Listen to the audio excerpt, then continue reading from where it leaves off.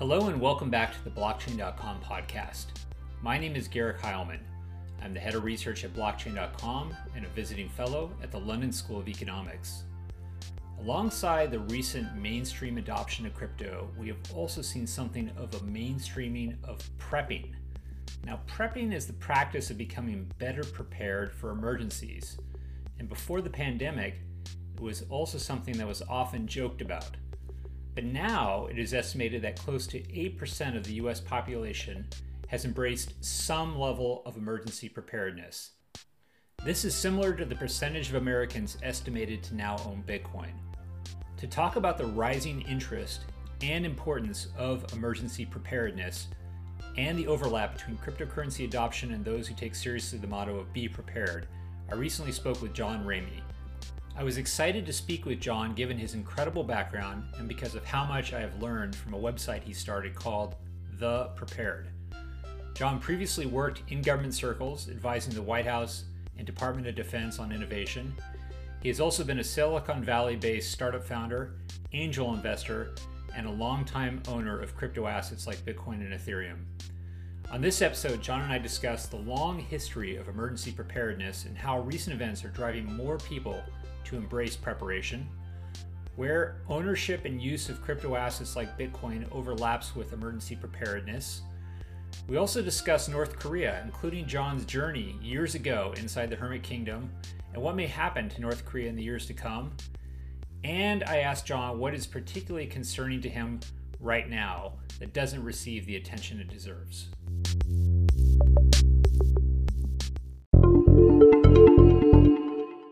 Well, John, welcome to the Blockchain.com podcast. Hey, thanks for having me. Well, we have a standard kind of opening question we like to ask folks. Do you recall your first ever money that you ever earned? And can you share that story about your first dollar, or if it was another currency that you ever earned? I do, in different ways. The first dollar I ever earned, just in any capacity, was, I think I was 8 or 9 years old. I was the youngest FIFA certified soccer referee in the state of Florida, and I started doing refereeing soccer matches, and that's how I got my first paycheck. That was also my first experience with customer feedback when a parent hit me for giving their kid a red card. Well, that's a novel way to earn a first dollar here on the Blockchain.com podcast. Very, very cool, and thanks for sharing the feedback story as well. We're really excited to chat with you about the Prepared website you founded that actually some folks in the crypto world first made me aware of. And but I'd love to, before we even get into the Prepared, we'd love to hear more about your background and your work in Silicon Valley and kind of what led you to where you are today. For sure. Some of my background is Silicon Valley, and in a kind of a cliche way, I dropped out of college and moved to Silicon Valley with flip-flops and a hoodie and raised venture capital and built a business, and then had a lot of that typical story. I'm now an angel investor. I've built and sold multiple tech businesses, both in the Valley and other places around the world. But then the other part of my career has been involved with things like public policy, education, this concept called innovation design, which has more to do with the ecosystems of innovation and technology and entrepreneurship. So I have been a direct operator as a founder, investor, mentor, whatever, but have also worked more at this teach a man to fish type of level, where I've worked with governments around the world, accelerators, have created nonprofit programs, all designed to help create more entrepreneurs in more places, because I sincerely think one of the best chances we have of saving our planet, of advancing as a species, is through people like this community in the crypto and blockchain community. So I've done a lot of that work around trying to, at a meta level, improve our machinery for problem solving in the world. And fortunately, that's taken me around the world. I've lived and worked in 35 countries, have spent time working with thousands of founders across tons of different industries. And so have kind of an interesting balance between that meta level and the personal operator level. Got it.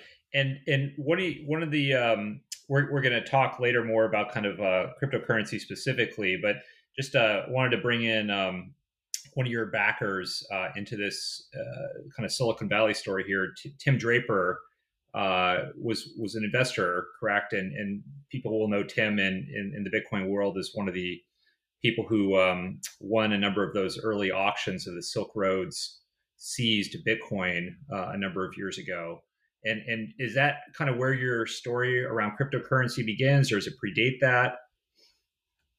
My crypto story starts around the same time that I started working with Tim Draper, for example.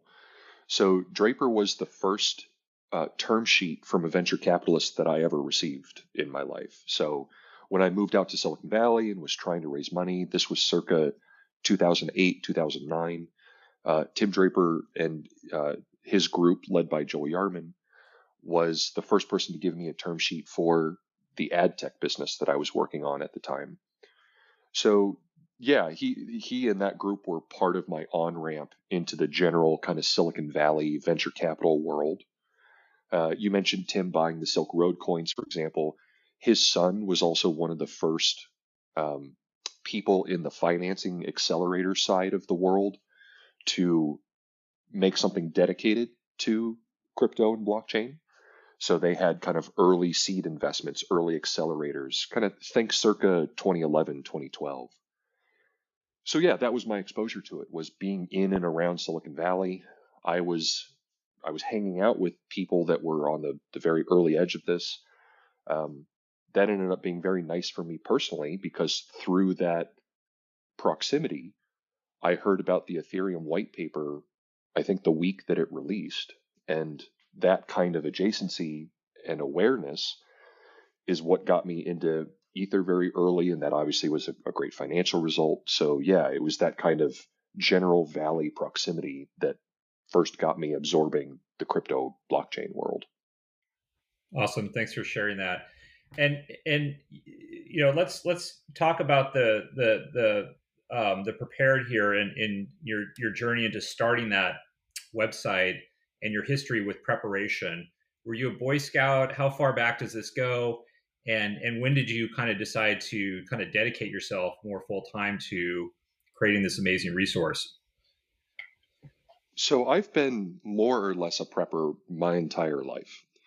Um, the press will often ask us, tell us about, the catalyst, because it's common to hear a story like when dealing with media people, for example, or New Yorkers. It's very common for people to say, oh, when I went through Hurricane Sandy and Manhattan was flooded, or pick your natural disaster, that was the catalyst that got me paying attention to this. And that's very common.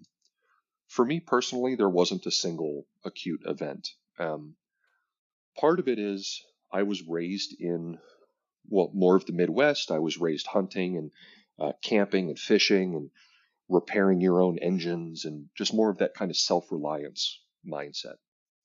But also with a community mindset, right? The more rural you are, the more neighbors take care of neighbors, right? So part of that was just basic upbringing. Then you sprinkle in the events that have happened and formed my generation, right? I'm a millennial. Right, I was in high school when 9/11 happened. So pick your poison: 9/11, Katrina, all of the political corruption we've seen since. Pick your symptom. And for me personally, that just led to a worldview combined with the work that I was doing that we've talked about, like traveling around the world, trying to help various governments fix their problems. So I was an innovation advisor to the Obama White House, for example. So the Obama White House wanted to do a better job of fixing government. How can we make government better at solving problems? Which COVID would be an example. Hey, unexpected black swan problem. The machinery of government is pretty bad at preempting, preparing for, and responding to those kinds of events. So, hey, let's bring in some Silicon Valley people, which in this case happened to be me, to make the machinery of government better at that stuff. So as I did more of that work and I was able to get into, the top rooms in the world, I could see just how disheartening things were behind the curtain, right? Like we tend to think, oh, there's a room full of really smart people working on these problems. And I Hmm. eventually got into those rooms and there's not. It's broken. So, especially as my career got more advanced and I was both on the technology side, seeing what was happening, and then on the more kind of macro societal side, seeing what was happening with things like, well, all of the pillars or institutions, government, education, what's happening with the climate crisis. Just all those things together have painted a worldview for me that the next few decades are going to be harder than the previous few decades. Things are unsustainable. We can see now with COVID has been nice because it's removed the need to talk about the why of this a lot. So many people now just kind of go, yeah, I get it. I see the problems in the world and why it's incumbent upon me to take care of myself and my family and my community. And so that just colored my worldview, I think, early because of the experiences that I had. But then now, I mean, the world has been catching up, and that's why this community has been growing. You rewind 10, 15 years, kind of when Web 2.0 social media was growing, those megaphones were first being developed, like the ability to have a YouTube channel. And the first people that grabbed those microphones were kind of the extremists, right? It was circa 2008, the people that thought, Obama was a Muslim secret agent that was going to enact Sharia law. And, those were the people that were grabbing the microphone, talking about that craziness, and then also talking about, you need to have food and guns in case the Fed comes. Hmm. And Yep. that was that first image that people had, especially in the kind of modern media era of the doomsday prepper stereotype, and then it was amplified by silly TV shows and so on. So in terms of the timetable, was it really around 2007, 2008, that the term prepping starts to get mentioned in mainstream media and get attention, or is it go back before that? And what really kind of kicked off? Kind of what is the genesis moment? Kind of like modern prepping, I guess. Yeah, historically, you can zoom out and there's a longer timetable. Um, you can even go back to some of the cultural societal DNA of America with westward expansion and frontierism, right? It's the very same reason from a cultural perspective why Silicon Valley is on the West Coast rather than on the East Coast, going back to the gold rush in the 1840s. So you can go further and further back and talk about things like self-reliance culture in the Wild West.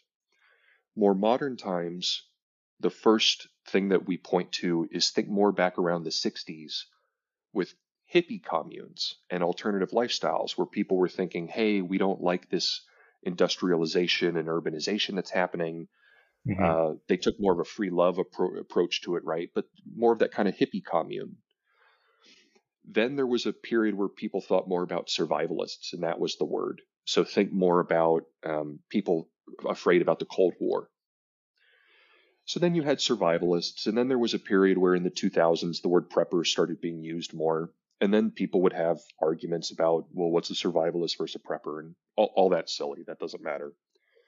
But yeah, just like any subculture or community, it continues to change and evolve over time, and the words that people use change and evolve over time. Even just for tribalism, no true Scotsman purposes, those words change. The idea of a modern sane prepper, I coined the term around maybe 2015 or so. In the last 10 years in particular, that's when we've seen this tipping point in the community. So for a long time, people like us had to be closeted about it because of some of the stigma and the way the media was portraying it.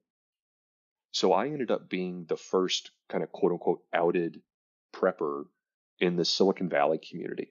And it was an accident. The founder of Living Social happened to walk out to, who's now a venture capitalist, happened to walk out to my car while we were talking, and he saw an emergency kit in the trunk of my car, and that led to a conversation. And then I was outed. And through that process, I learned that there was a lot of other people like me. Everybody was just kind of quiet about it. And so over time, over the last 10 years or so, every year, more and more people in the technology community were coming to me privately and asking, hey, I live in San Francisco. How do I get ready for the earthquake? Or, hey, I'd like to buy a gun for personal protection. I have no idea how to go about doing that. And I can't even talk about it because I'll be ostracized. And so I started doing a lot of that kind of personal teaching.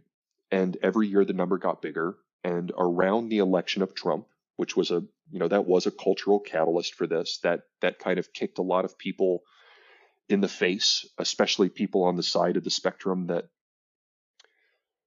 weren't already thinking about these types of issues, people that thought things were more stable or they had more trust in our institutions. And then Trump was elected, and that combined with other things like crazy natural disasters, it's continued to teach people, and basically anyone who's paying attention to the world has been taught that, sure, a lot of things in life are great, right? Infant mortality has never been lower, so on and so forth. But there's a lot of problems in the world, and it's on you to be your own first responder. It's just part of modern adulting. And I think that's what changed is people, the mindset of this is some weird niche thing that is impractical. The zombie apocalypse is never going to happen. It has evolved into a very practical, well, yeah, half of Americans live paycheck to paycheck. How do they support themselves if in an economic crash? Or wildfires are 4 times more frequent and severe because of climate change than they were the year that I was born. So I got to get ready for that. And that more kind of practical mindset has evolved where rational, sane people from all walks of life have concluded that this is just a part of normal adulting, just in the same way that going for a dental cleaning or paying your health insurance is. Yeah, no, it really does feel like there's been a crossing of the chasm between where we were before. Where I remember there were stories being written that were kind of like, haha, these Silicon Valley people. This is years ago, buying up Right. land in Big Peter Thiel Sur. and I think Sam Altman maybe was mentioned by name, or more yeah, extreme examples of planning to run off to New Zealand, and it was kind of these folks were kind of ridiculed, or and there's something in the human psyche, I think, that naturally kind of attacks or criticizes some aspects of this, and I wonder if you could speak to that kind of just general tendency to kind of initially kind of laugh at or try to minimize what folks were doing here. And now we've just kind of, with the pandemic, I think especially, but all the other points you mentioned, fires, economic turbulence, et cetera, have all led to this kind of like, okay, I think this is actually something that a normal sane person, as you mentioned, should be thinking about. yeah, the kind of mental resistance to it. Um, you can talk about it from just a broad human flaw perspective, and then also specifically why people are attacking the tech community. At a broad perspective, it's just part of our flawed caveman lizard brains, right? Like we are wired in certain ways that provide benefits, but also have consequences. And some of those consequences are things like normalcy bias, which is very strong. It's so strong that it can actually work in the opposite direction. And I'll give you an example from when COVID hit. There were people, people who I would consider extreme, who were focusing on pandemics, right? People that thought, oh, the kind of Howard Hughes kind of style. Oh, the germs are everywhere, and the pandemic's going to happen. We got to get ready for it. And then it actually happens. COVID actually happens. And in those first few weeks that it was happening, those extremists were saying, no, this isn't it. This isn't going to be a big one, because their normalcy bias, they were so used to what was normal of it being theoretical that when it actually happened, their normalcy bias made them resistant to accept that. So it's such a powerful, these caveman flaws are so powerful. Another example of just a core human flaw is delayed gratification. Let's think about survival food, right? Something every household should do is you should have at least a few weeks worth of food in your house, in case, right, all of a sudden you have to go into lockdown or the supply chain fails. There are these freeze-dried food products, prepper food, where you buy it once, $120 will buy you a bucket that covers about 2 weeks worth of food. You buy it once, you stick it in your closet, and it lasts for 25 years. So you might spend that $120 now, but you might not get the benefit of it for 10 years, 20 years. And humans aren't good at that kind of delayed gratification. So there's all that kind of bucket of typical human flaw stuff. Specifically with the Silicon Valley angle, like the Peter Thiel flying with the New Zealand island and the billionaire voyeurism. Because I was kind of the only Silicon Valley prepper who was willing to go on record about these things, during that phase when the press was really focused on that narrative, I was getting a lot of those questions. Tell us all of the billionaires in Silicon Valley that have bunkers. And there was this kind of voyeurism excitement. Some of it has to do with the general press cycle that happens where things get built up and then they get torn down, right? That happens at a specific company level. Like you take a tech darling, they get built up, built up, built up. And then, of course, the day comes where they start getting torn down by the press and so on. That also happens broadly. And we have felt, I've been in Silicon Valley for about 15 years. We could feel over that time how the public narrative was changing, right? In 2008, we weren't really worried about the common middle American person hating Silicon Valley. Now we are worried about that, right? And you look at what's happening where, the alt-right, it needs a boogeyman, and one of those boogeymans has become big tech, for example. And so some of it is then amplified by the other things that were happening in politics in our society, where the ebb and flow or the pendulum was such that in the last few years, people have been looking for a reason to emotionally, attack Silicon Valley, the tech community, the leaders of it, sometimes very justifiably, but oftentimes not. And one of the ways that manifested was, oh, those billionaire assholes, they're the ones that created all these problems with the technology, and they took our jobs, and now they're going to take all our money and go hide in a bunker. And that was a narrative that made sense to that kind of community, and the press liked to run with it, combined with just general, billionaire voyeurism. And that's why you've seen this narrative the last few years. But it has been wrong. I think the press has really done a disservice, because it's not a situation of, oh, these are the people that created the problems. Now they're taking our money and running away and leaving us to die.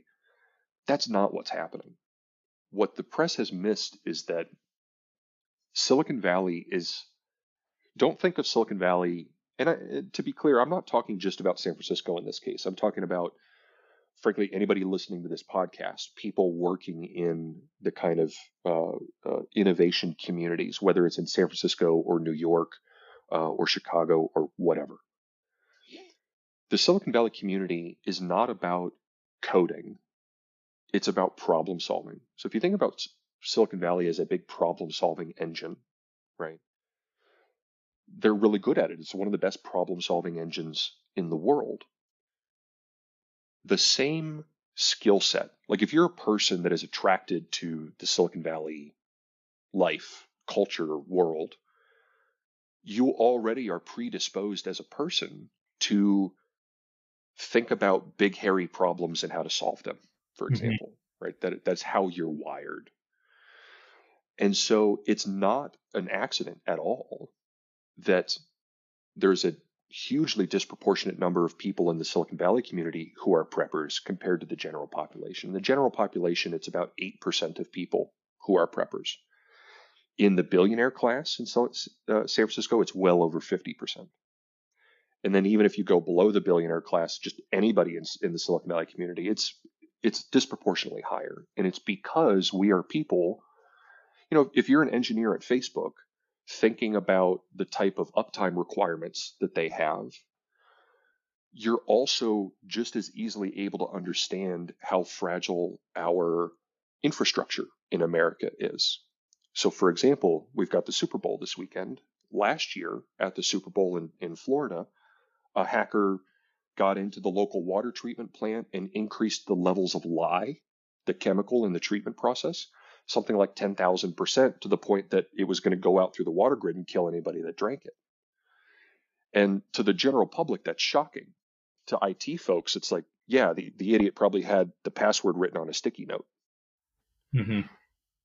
And so the same predispositions, the same talents and mindsets and mental muscles that make you good at tech in Silicon Valley is the same reason why people like me started to go work in government on things like education and defense. And it's the same reason why we are also predisposed to understanding just how fallible all these systems are. And what it would typically take to fix them. Because it's one thing to identify a problem. Silicon Valley is typically also good at solving a problem or knowing if a problem is solvable and what it would take. And so we can look at things like climate change and know that, hey, you know what? This is a solvable problem. And it's frankly not a technology problem. It's a human culture problem. But then we know through our Silicon Valley experience that changing humans' behaviors without a direct incentive is very difficult. So that leads to a sense of pessimism of, well, I guess we're screwed because it's not going to change. So you can see how those things all work closely with each other. Yeah, absolutely. Let's talk about the Prepared, the website that you created. For those who are not familiar with it, give us the kind of introduction to it. When you started it, what prompted you to finally to do this? Because you've been thinking about preparation long before the Prepared launched, and how it's evolved since you launched it. Theprepared.com is basically a free content website. So I started off just blogging, just writing guides and reviews of, hey, other rational people out there who live in the suburbs or whatever, here are the rational research-based steps that you can take to become prepared. Here's where to focus. Here's the order of operations. Start with this, buy this, learn this skill. Don't worry about this. And we started there. And that had a huge impact on people. The Prepared was the first place on the internet that you could go learn about preparedness, and it wasn't wrapped in kind of culture war, political, they took her gerbs kind of stuff. It started more as a side project. So I mentioned already, right, I was kind of outed in Silicon Valley, and friends would come and ask me these questions, and every year the number of those people would grow. So eventually I just started writing some of those things down. I'd make a Google document like, California friends, here's the basic things you need to think about for an earthquake. Here's the things you should have in a bug out bag or a go bag. Have your shoes by the door kind of stuff. And it was just that. It was that simple. But there was so much hunger for that kind of content, and the bar was so low because this topic had only been focused on by kind of the wackos, that it turns out there were millions of people that were just waiting for kind of a sane place on the internet to hang out and learn those things. So as I started this kind of weekend side blog project, it struck a chord. And this was pre-COVID, but post-Trump. So this was around 2017. The wave was already happening. Even before Trump, this trend was already growing, as we've talked about. But in the last few years, it's just continued to accelerate. In fact, I've got data for you. We've been working on demographics with FEMA, kind of studies with FEMA and Cornell. And the number of prepared households in America has quadrupled in the last 4 or 5 years. Awesome. So, yeah, big growth curve. And I think we're fortunate to be the first ones to have the credibility and willingness to kind of come out in public and say, hey, here's who we are, here's our backgrounds, these are our real names. We want to show you that legitimate people are thinking about these things, and you're not alone. You're not crazy about thinking about these things. Here's a place that you can build a community and learn. And thankfully, it's done very well. When COVID hit, that obviously just poured fuel on the fire. We grew about 25x in 1 week. For context, the Prepared was one of the very first Western organizations to talk about COVID. So we happened to be very early. And at the same time, those first few weeks when the government was saying, no, you don't need masks, for example, we had scientists telling you, no, you do need masks. So in January of 2020, we were telling people, you're going to need a mask. You're going to need to be ready for locking down in your home. You're going to need to be ready for supply chain problems.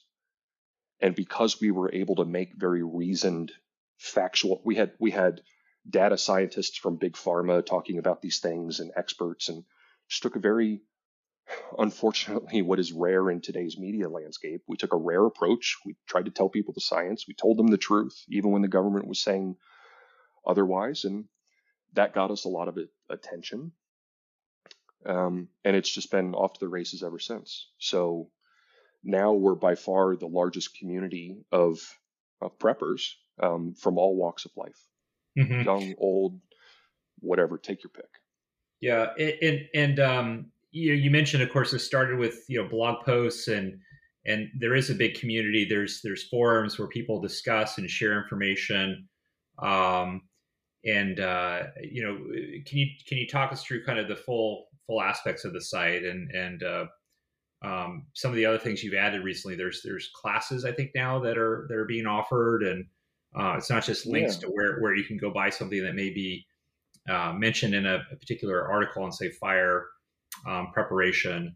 But yeah, describe the full range of things with the site, and maybe even if you could share what's on the roadmap.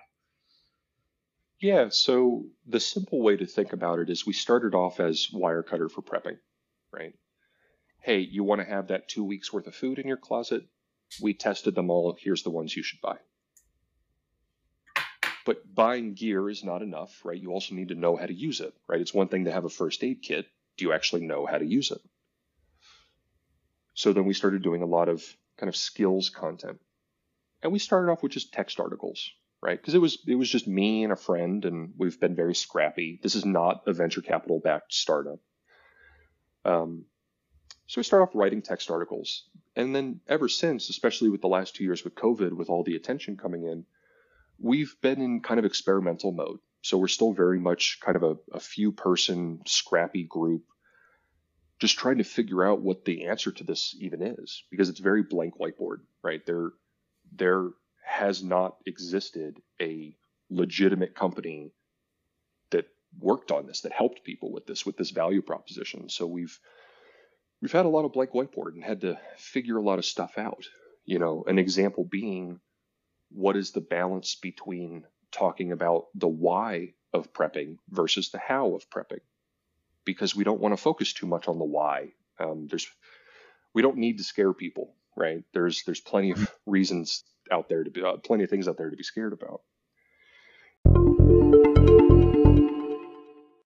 Trusted by millions since 2011, blockchain.com has crossed over 1 trillion in crypto transactions and facilitates around 1/3 of all Bitcoin network transactions. Securely store, trade, and buy Bitcoin, Ethereum, and other top cryptocurrencies on the blockchain.com wallet and exchange. Go to blockchain.com to get started today. We then started playing with courses, as you mentioned. So speaking of first aid, sure, you buy a proper first aid kit, which already is different, right? If you go to Walmart and buy a first aid kit, you're typically going to get a boo-boo kit, like an OSHA workplace kit, some Band-Aids and things like this. But if you're going out, let's say you're going out to a BLM protest, there's potential for injuries that are more serious than a boo-boo. And so, okay, we tell you what those proper first aid kits look like. Like here's what special forces medics would carry if they're going to a BLM protest. Then we started doing video courses for how to learn how to use that stuff. Even if you've taken a first aid course in your life, maybe through a local Red Cross or whatever, all of those first aid courses are taught to you within the assumption that help is just a phone call away. That you can pick up the phone and 7 to 9 minutes later, a hero will show up with advanced drugs and electricity and knowledge.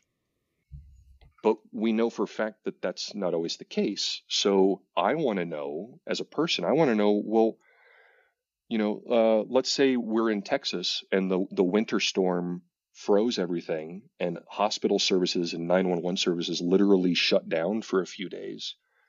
What if my family member had a stroke or some other kind of injury during that time, and there's no way that I can get professional help? I can't get them to the hospital. I can't get an ambulance. I want to know what to do in that kind of austere setting when help is not just a phone call away or a few minutes away. More and more people are seeing that that's real, that happens, right? Right now, as we speak, because of COVID, multiple hospital systems around the country are literally collapsing. Yet we as a species have lost 250,000 years of survival knowledge in the last 100, right? Most people listening to this podcast, they don't know how to clean a wound, how to take care of things that our grandparents would take care of on their own rather than going to the hospital and getting a $20,000 bill because our healthcare system's broken. So we're teaching people those kinds of things like, hey, this is a first aid course that is based on the idea that help is not available, that something is wrong, and we're going to teach you the information that others won't. And that makes practical differences, like with CPR. The media and kind of basic first aid courses make people think that CPR is this kind of universal silver bullet that saves people, when in fact CPR is usually not very effective. And if it's going to take more than 10 minutes to get professional help, it's in many cases not even worth it. So we're trying to give people that information that has been kind of lost in recent years. Yep. So we've got these video courses, the forum. We've been working on kind of different software applications. And it's all very early. We're just kind of prototyping this stuff, like an app to help you manage your inventory, whether it's kind of like PC part picker, like, oh, I want to build a computer, or, oh, I want to build a bug out bag. So we've kind of got an app for that. And in terms of future stuff, we're thinking more about that. Okay, certainly content, right? We want to have the best digital library of survival knowledge and learning reference material. But then we also think about tools for the community. How can people connect and create even little resiliency circles for their neighborhood? How can they track their inventory? How can they make this easy to integrate into their life so that it doesn't have to become, a lifestyle change? It's more graceful than that. So we're still in that phase, kind of figuring out what to do next and what works. Yeah, that's awesome. I want to ask about the community side a bit more, and you mentioned FEMA earlier. Some people who may come to the prepared.com and start reading may be overwhelmed. I mean, it's incredibly thorough. And how important is it for people to try to connect with others, either online or maybe through a FEMA workshop or local seminar, to get some help along the way to kind of not try to go it alone and doing this all by yourself? Oh, absolutely. That is actually one of the things that has changed in the community about the idea of prepping compared to, the previous generations that we talked about even 10 years ago. Before, the people kind of had this mental image of Ted Kaczynski, right? Alone out in the woods, or like a Mad Max kind of thing, like, you're alone with a shotgun slung over your shoulder, walking into the sunset, lone wolf style. Rambo fantasies, I think, is the term I've seen on your site, saying don't engage in Rambo fantasies. Yeah, exactly. And because it was thinking more about The Walking Dead, right, kind of stuff. One of the big changes that has happened organically out in just the world, and I think catalyzed by us at the Prepared by kind of really pushing this, the lone wolf strategy is only good 1% of the time, right? The vast majority of the time, community wins. And pick your example, right? The African proverb about if you want to go fast, go alone. If you want to go far, go together. We look at data from the Depression in the 30s, and the communities that fared the best were the communities that had kind of community resilience programs, neighbors helping neighbors, food co-ops, bartering services, things like that. So we see over and over again, community typically wins. But because prepping had been this very kind of not only personal but closeted thing, that was incompatible, right? Here's this thing that depends on community. People would even hide it from their own spouses, and so that wasn't there was potential to unlock there.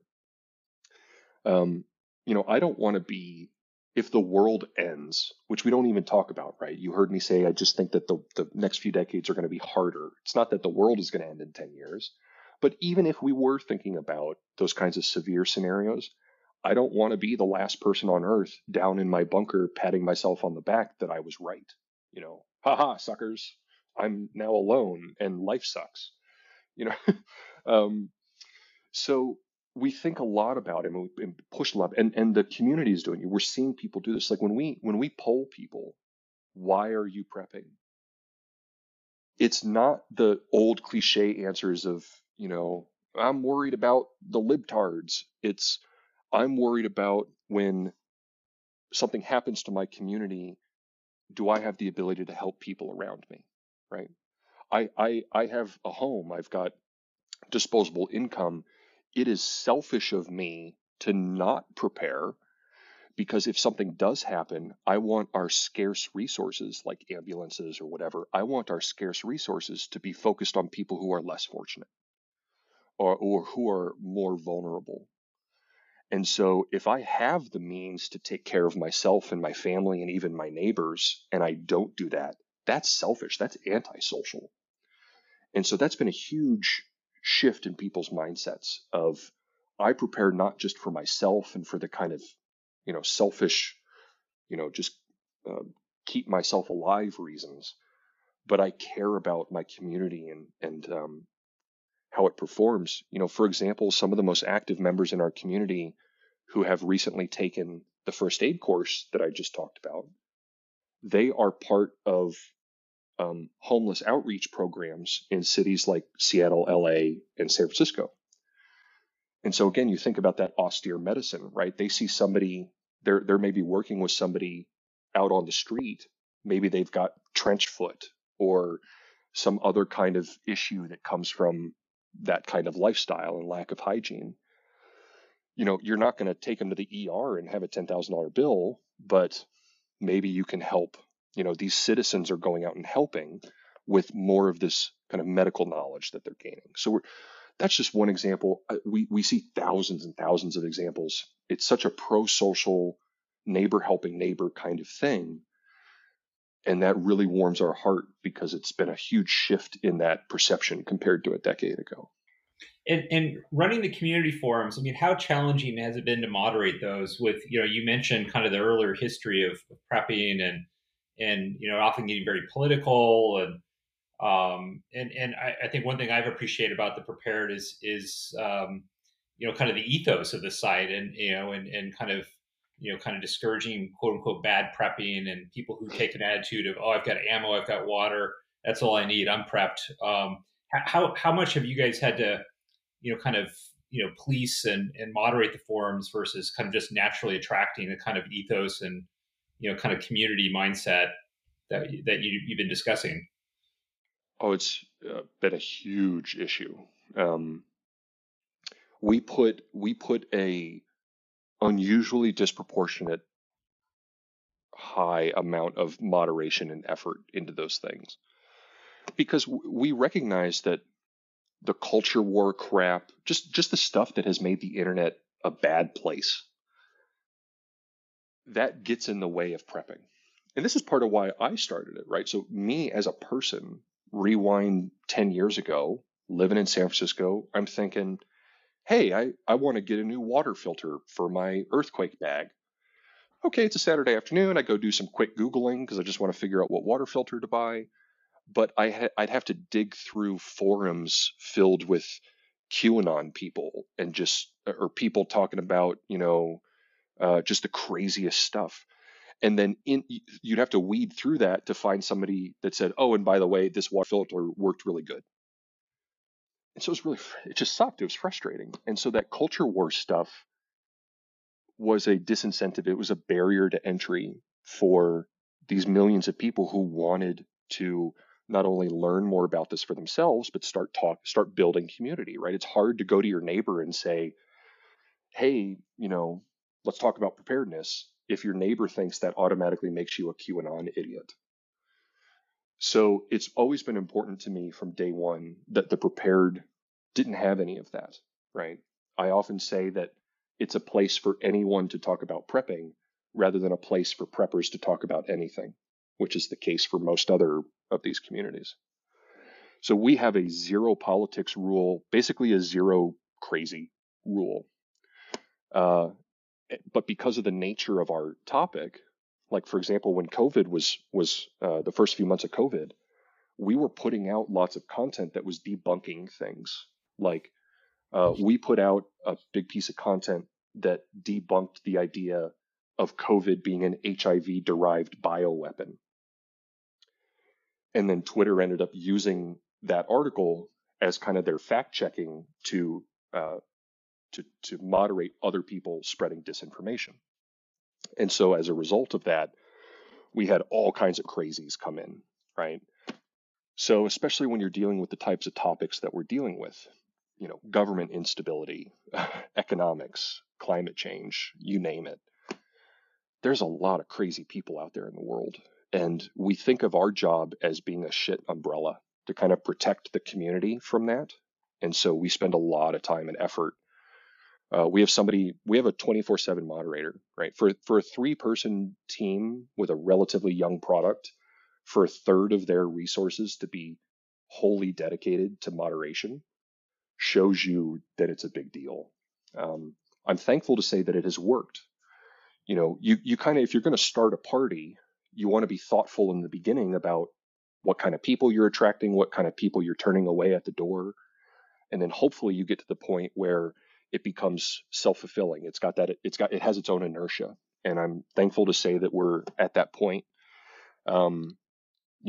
Because most of the community want that too. Like if a crazy person comes in and starts spouting off on something, the rest of the community jumps in. They don't attack them. They just say, hey, there's plenty of other places around the internet to go argue about that stuff. That's not what we're about here. No, thank you. Let's just keep focused on prepping and helping each other. And it's really warmed my heart that has succeeded. And we've got a really wonderful culture now. Thanks for sharing that. I suspected there was quite a bit of work going on there behind the scenes, but that confirms what I imagined. Well, you mentioned economics and finance, and there's two questions I guess I wanted to turn to now. One is, the financial aspect of being prepared. I think some people might, who are new to this, be a bit concerned about the costs and I wondered if you could speak to that before we then talk a little bit about the intersection between preparation and just kind of financial preparedness in general, which will then take us into our discussion of cryptocurrency. But first, just on the costs of prepping, how should they think about that aspect? Absolutely.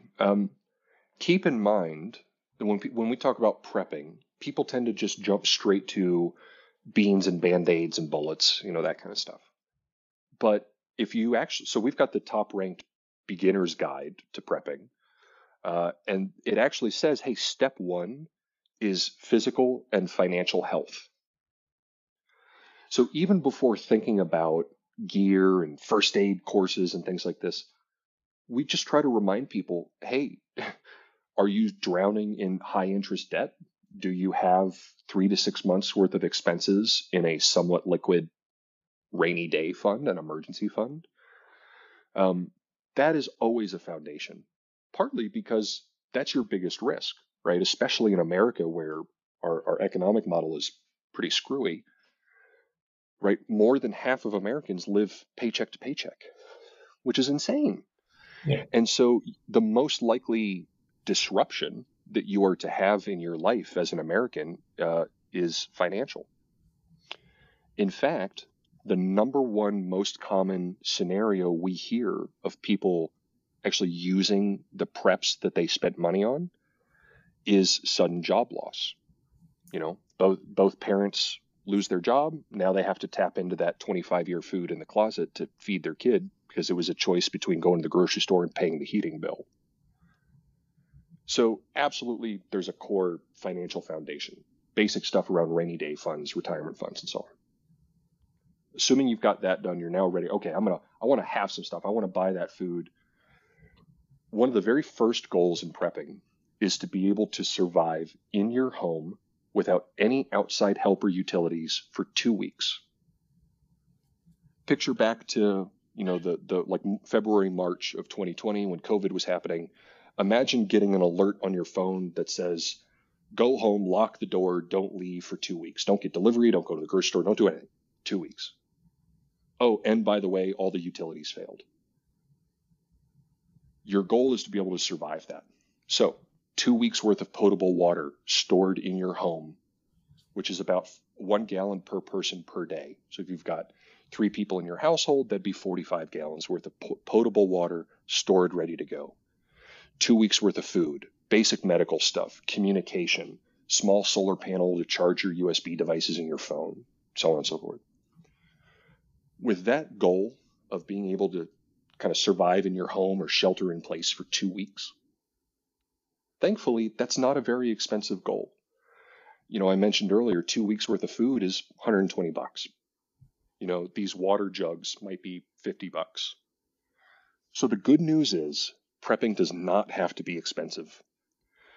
Some of it is a lifestyle change, like using the FIFO first in, first out method with your grocery shopping. I can expand more if you'd like.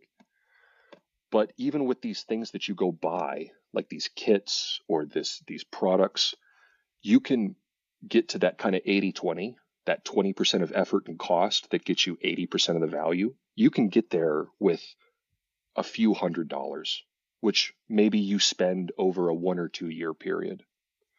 So even if you're working on a tight budget, there are absolutely meaningful steps that you can take for not a lot of money and make a huge difference. Even $100, $200 of water, just water, right? Most Americans have less than 2 days worth of water, of drinks in their house that doesn't depend on the tap, on the grid. Even just being able to have 2 weeks worth of water, if that's it, you just go buy a case of disposable plastic water. I mean, that's not the great way to do it, but even if you do that and put it in a closet, better than nothing. Mm-hmm. Yeah, no, thanks for putting a price on that, because I think people, often will think, oh, how can I ever afford, expensive bunker, for those who are still kind of that generator. What this is, and it's not that expensive to kind of get started and cover a lot of the more common situations and some of it's free, like using the FIFO method. That doesn't cost you anything extra. It's a habitual change and an easy one that makes you prepared without overall spending an extra dollar. Mm-hmm.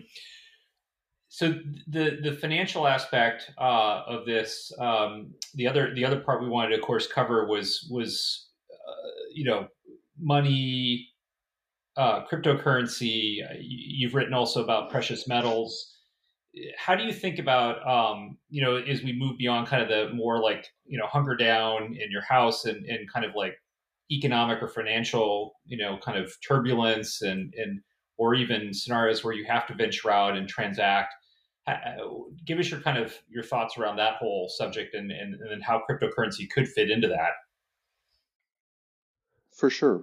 So, kind of stepping through it in a very kind of a very bottoms up, just logical sequence. We already started a moment ago with you want to have some type of emergency fund, right? You lose your job, lockdowns happen, whatever. There's an economic crash, whatever. Do you have access to some liquid funding? Then it becomes a question of, well, okay, how is that liquid funding stored? Is it just sitting in a checking account? Do you hold it in something like precious metals? Do you hold it in crypto? That's where things get more debatable, right, and more opinionated. For example, you obviously have a whole community of people who believe very strongly in holding physical precious metals. Then you have Bitcoin maximalists, right? And those communities will both talk about the same goals. They just kind of think about it and approach it from different ways. For example, the physical metals community, they still have a hard time wrapping their head, or like they have this kind of gut reaction against crypto where they say, well, wait a second. If I've got some of my money in a digital realm and then shit hits the fan, like, you brought up North Korea, maybe a North Korean EMP, right, takes out the grid. Well, not going to be able to access the blockchain if there's no technology. So that means I want to have physical gold in my hand. Or even cash, right? I mean, that would you argue that's kind of where you should really start before you start get with into cash. something like metals and cryptocurrency is actually physical currency, US dollars in the US. Absolutely. Yeah, like everyone should have, in my opinion, everyone should have at least a month's worth of expenses. Like if you normally spend $4,000 a month, have $4,000 in cash in your house somewhere. You can build up to it over time. But yeah, have physical cash on hand. I'll get, and this stuff happens all the time. One of the people in our community lives in Tennessee. And you remember last Christmas, there was the bombing on Christmas in downtown, I think it was Knoxville, outside the AT&T building. That took out basically the telecom network in that area, and the ATMs weren't working. And so a member in our community had to dip into their kind of emergency cash box, the cash in the mattress, in order to have cash to buy food for the next week because all the ATMs and stuff were down from the bombing.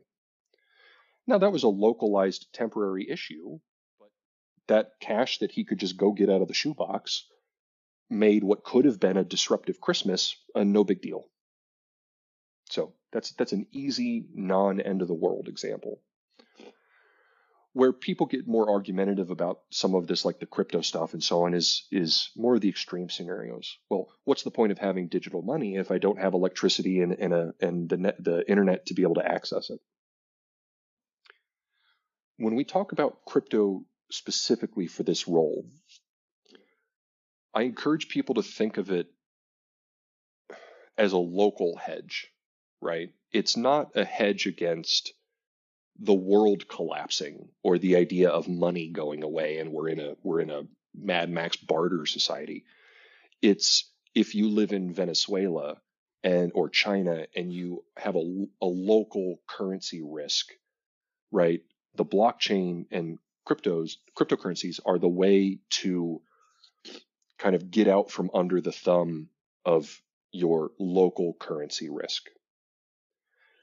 Now, many people in the crypto community take that concept too far, right? Even as someone who,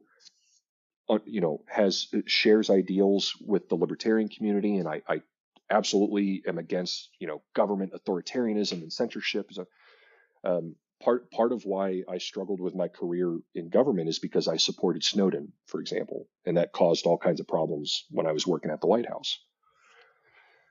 So I very much believe in, personal autonomy and keeping the government out of your pocket and so on and so forth.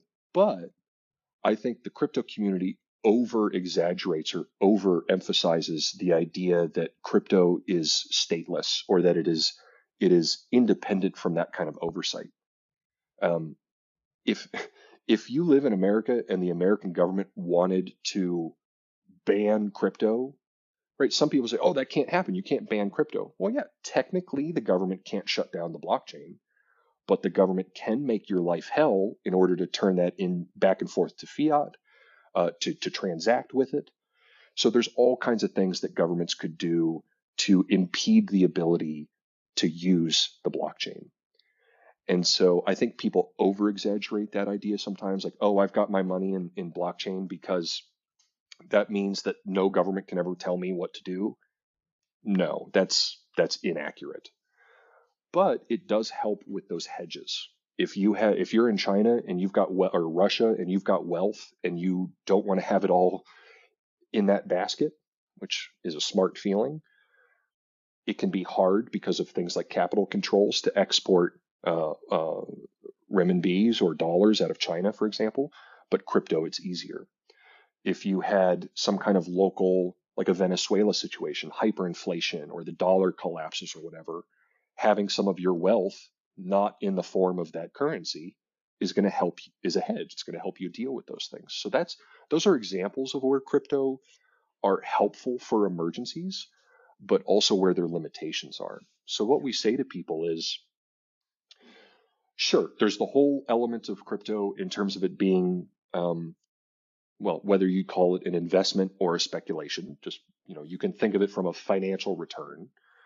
But then when thinking of it in terms of prepping, it does have a role, but it's not the kind of thing where you should have, 20, 50% of your net worth in a coin just because you're worried about the American government or the Fed raising interest rates. Things aren't quite so simple. Right. And do you have any data on the overlap between cryptocurrency ownership and the prepareds community or the prepping community broadly? I mean, how Huge much overlap. Sorry? Huge overlap. Huge. I mean, do you think like over the majority of people who are serious about preparation own cryptocurrency? I don't know that I'd say the majority, right? If we think about 8 to 10, maybe the number. Do you happen to know roughly like how many households or percentage of households have crypto? Because we know about 8 to 10% of households are preppers. Yep, in the U.S., it's estimated to be in the tens of the millions, but especially prevalent amongst younger folks, 40 and under. There's definitely double-digit penetration from the various surveys and estimates we've seen of cryptocurrency ownership in the U.S. So it could be around in the U.S. around that 10% level, perhaps even a bit higher. It's definitely something that we need to do further work on in terms of measurement, but maybe a pretty similar percentage. Well, and to your point, it depends on the demographic. So if you were to ask me broadly across the prepared community or just the same prepper community, no, I don't think the majority of those people hold crypto. But if we were to then say among the prepper community, among people under 40 in the prepper community, what's the penetration? Then I think, yeah, it very well could be the majority. So there's very much a generational thing. We have a lot of grandparents in our community, for example, who by their own admission are not at all technical, but they're worried about what's happening in the world and they're coming in and buying our courses for their grandkids. But they don't understand this crypto stuff. Meanwhile, our largest age demographic in the community is 25 to 35, mostly in highly educated urban places like the tech centers, San Francisco and so on. So yeah, there's huge overlap among those demographics. Overall, probably not the majority yet. I want to ask you, as we're kind of running up close to the end of our time here, about a blog post you wrote about visiting North Korea. This is going to be a little out of left field here, but it's just an incredible story that I really encourage people to read, and we'll put a link to it, of course, in the show notes. And I was just wondering if you could kind of walk us through your visit to North Korea, what prompted you to go. This is something the vast majority of people have not done, and and then just writing that up. You shared some incredible details about that trip. And where are we? That was written, I think, about 4 years ago. Where are we today with North Korea, and how much is it something that we should still worry about? Which was one of the punchlines of that post. Right. Yeah. For that post was written. If you remember when Trump was kind of doing his narcissist thing on Twitter and having a fight with Kim, and then there was the false alarm text message in Hawaii about an incoming missile. You remember that? Yeah. Yeah. So that it was that weekend, and right, everybody was.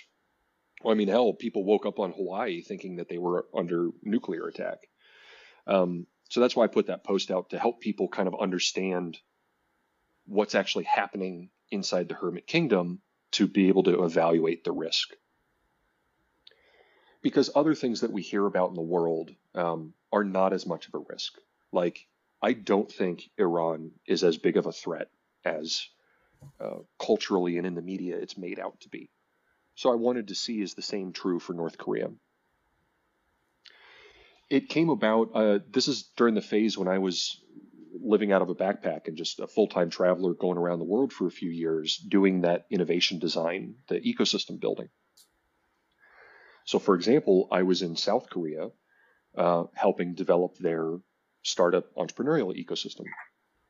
And just by being in the area and then making some connections, I had the opportunity to go to North Korea.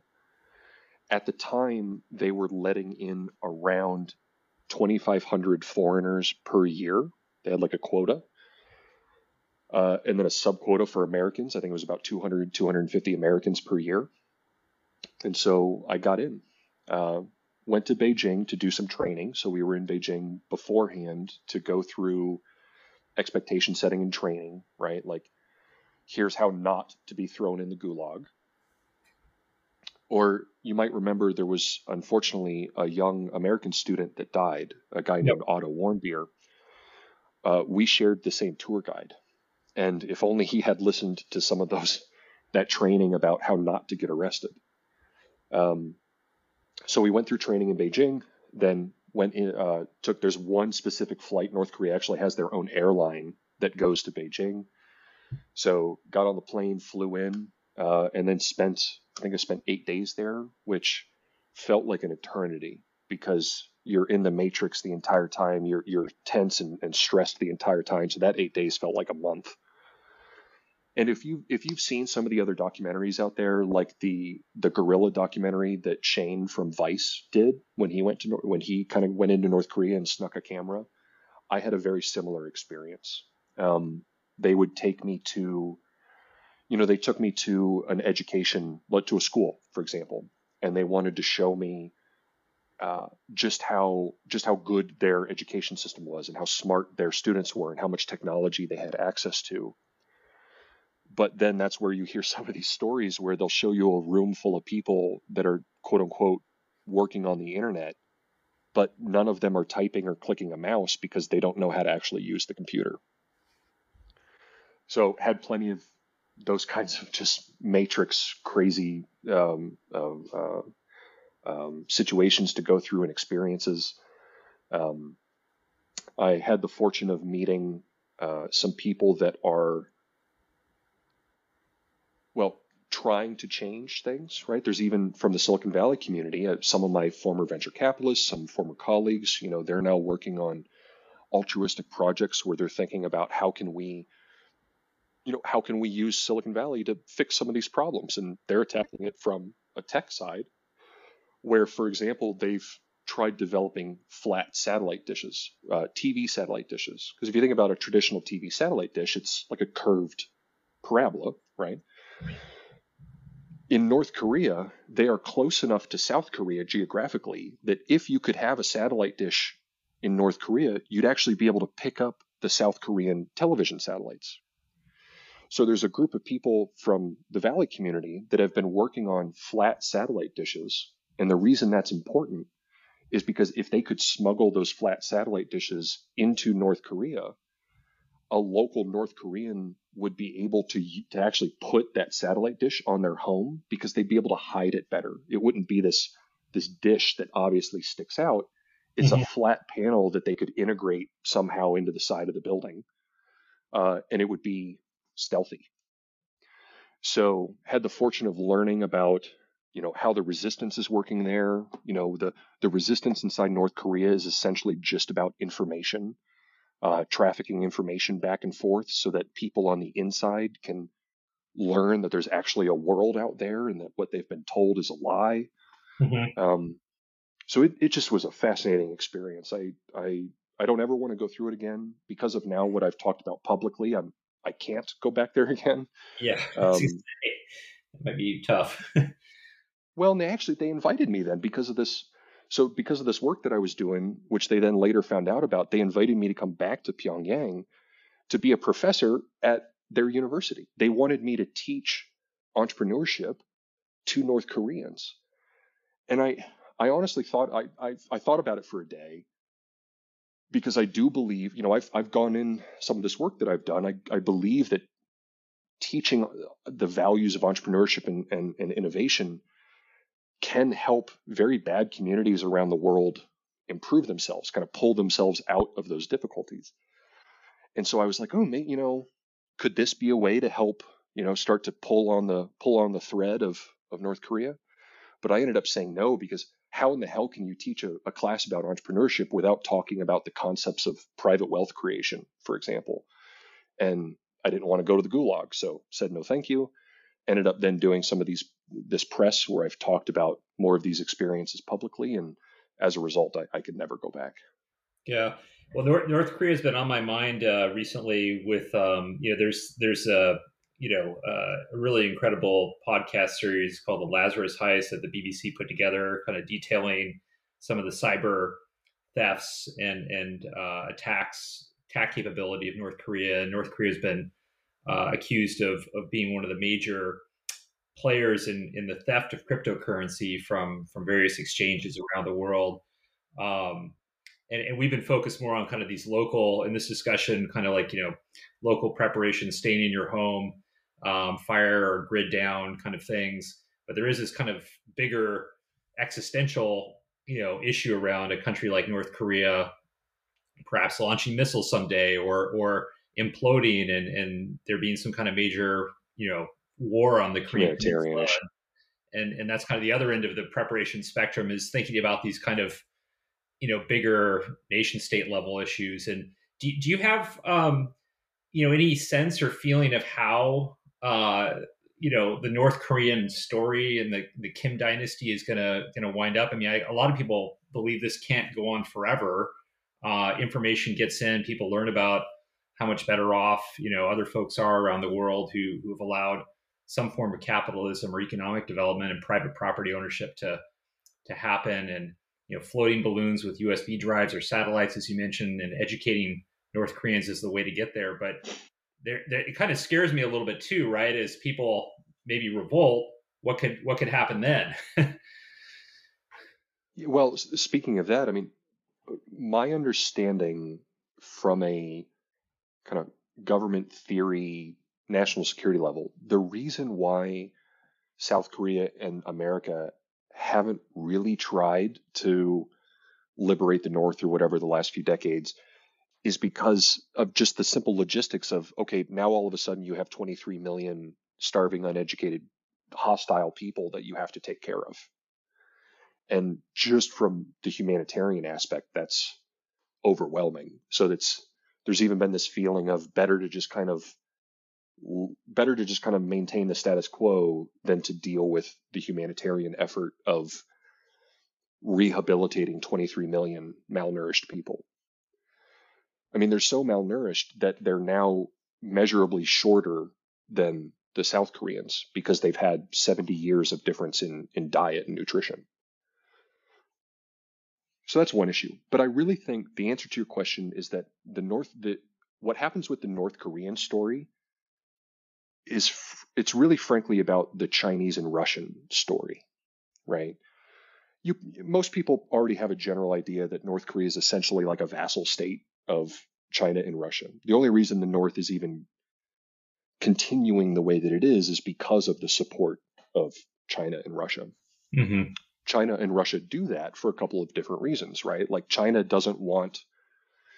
thinks South Korea equals America, and China doesn't want America to then also have the North and be on its borders. China and Russia like to have Kim and North Korea as kind of for proxy wars, right? Like if Putin doesn't want to saber rattle with us directly, Mm-hmm. He'll go to Kim and say, "Hey, I'll give you some food if you go and screw with the U.S. on my behalf," right? So the North Korean story going forward is really a Chinese and Russian story, which is concerning. I mentioned a moment ago, I'm not too worried about places like Iran, for example, but for a long time, 15 years, I've been saying, Russia and China are going to team up, as we're now seeing even just in the last few weeks, where Putin went over to see Xi. If those two kind of team up and it really becomes this East versus West thing, perhaps amplified by problems like the climate change driven migration, depending what happens with India and so on, what happens with Russia and China is going to determine whether or not North Korea just kind of continues as status quo, possibly gets a little bit better over the decades as that thread gets pulled, versus something actually bad happening. So, if things take a few steps, if things get a few steps worse in the overall environment with Russia and China, let's say Putin does invade Ukraine this week, and then that leads to another kind of butterfly effect sequence of events, yes, I could see North Korea taking kind of crossing the line, actually firing something. Until then, no. So you'd have to see something really, really bad with Russia and China before North Korea would feel like they have the permission or the space to actually fire something off. They will, of course, continue to do what they've been doing, just like China and Russia are in terms of cyber, right? They will continue to do these proxy wars and cold wars, which happens every day, right? Russia, China, North Korea, other actors, they're penetrating our networks every day. We talked about the infrastructure earlier. Every day, those countries are trying to penetrate our electrical grid, our water grid, our telecom networks, right? We find their spyware loaded on the computers at electrical plants in Tennessee, right? Like that happens every day. Yep. John, we're getting close to the end of our time, and I just want to ask you a little bit about kind of the things you worry about most, I guess, or the things that concern you the most, both maybe blind spots in the the prepared community, or areas that are on the horizon that are emerging that we're not making progress fast enough on. What are the kind of things that are kind of occupying your mind and are of particular concern right now? Do you mean at like a societal level, It could be at societal level, things like decentralized electrical grid and not moving quickly enough, or even just kind of blind spots that many people who are trying to be better prepared tend to have, and you want to do more work to try to educate or open people's minds up around that, or just any emerging things that you think people just underestimate Sure. or aren't thinking enough about. All kinds of examples. You mentioned decentralized power and the kind of where we're at in the Moore's Law tech curve.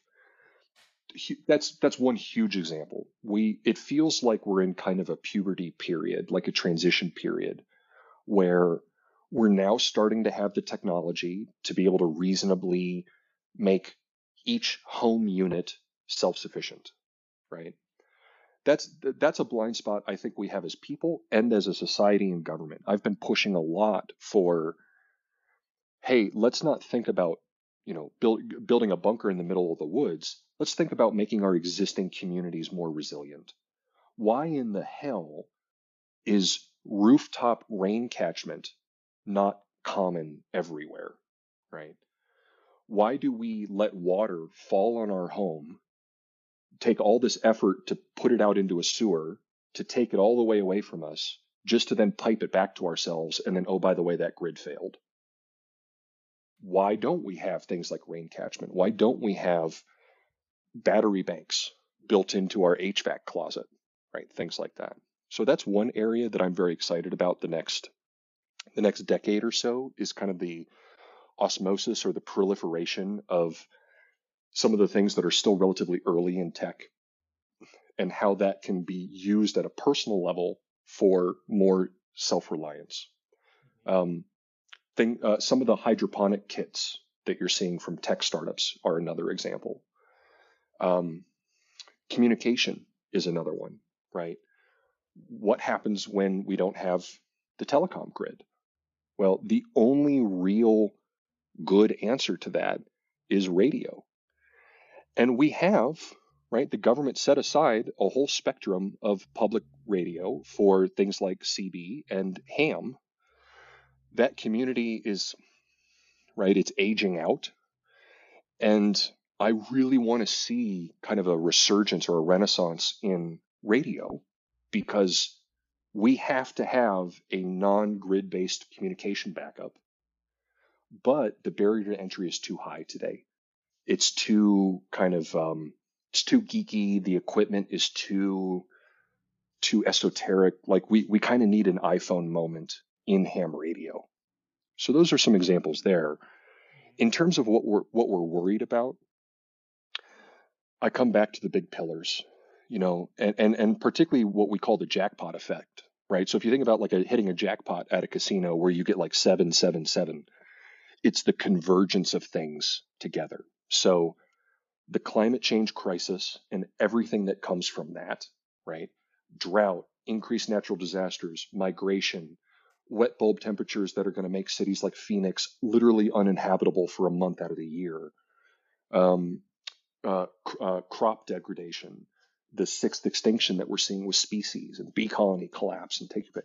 All of these cascading consequences from the climate change crisis, combined with where we already are on shaky footing economically, right? We've talked a lot about how half of Americans live paycheck to paycheck, right? You think about things like income inequality, right? The fact that 200 people made $1 trillion during the pandemic, well, the vast majority of people struggled, right? Those are symptoms that the system isn't working and things aren't sustainable. And we know that, right? We know that things are not sustainable, whether it's from resource production or how we use capital and spend the planet. It's not sustainable.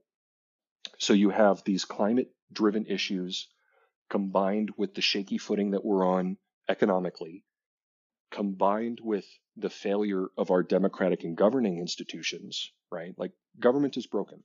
And one of the things I walked out of my White House and Pentagon experience with is it's irreparably broken. So when you've got those big existential problems like climate and economy, and the institution that is supposed to be managing that, preventing it, preparing for it, reacting to it sucks, that is an equation for a lot of pain. And that's what the vast majority of people are worried about, is that kind of convergence of those factors over the next few decades. Yep. Yeah, it reminds me a little bit of this comment that is made about airplane resiliency, and how oftentimes when there is a rare commercial airline crash, it's not just one thing that went wrong; it's a combination of things. And I think people maybe can say, "Oh, I'm prepared for fire or something, or some siloed kind of scenario." But right. But when these things start to play off each other and combine and become a nonlinear, I mean, it's hard to imagine where things could go, and that can make it even more challenging. Well, think about my accountant lost his home in the Boulder, Colorado fire that happened over Christmas a few weeks ago. When the wildfire started, think about that, a wildfire over Christmas in Colorado, and 1,000 homes were gone like that. So my accountant was one of them, unfortunately lost his home, but that is layered on top of the supply chain issues that are already happening. that's layered on top of the housing crisis that is already happening. Those folks that were just displaced by that fire, they're paying $20,000 a month for rental houses because of the demand supply, all the wonkiness that's happening out there. So these things are just layering on top of each other, and we're going to see more and more of that kind of resonance and amplification. It's just going to get worse. John, we really appreciate you taking time to talk with the blockchain.com community about preparation and sharing your experiences. There's a lot to digest from this. We could keep talking for hours, but where do you want to send people who want to take this conversation and learn more, get started?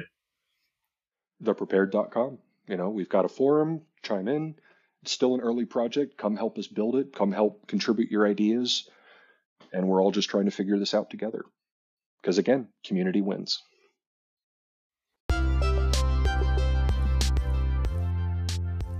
Thank you for listening, and we hope you enjoyed the episode.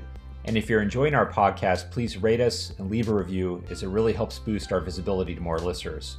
Also, if you have a topic you'd like to see us cover, please get in touch at the following email address: podcast@blockchain.com. Once again, that's podcast@blockchain.com.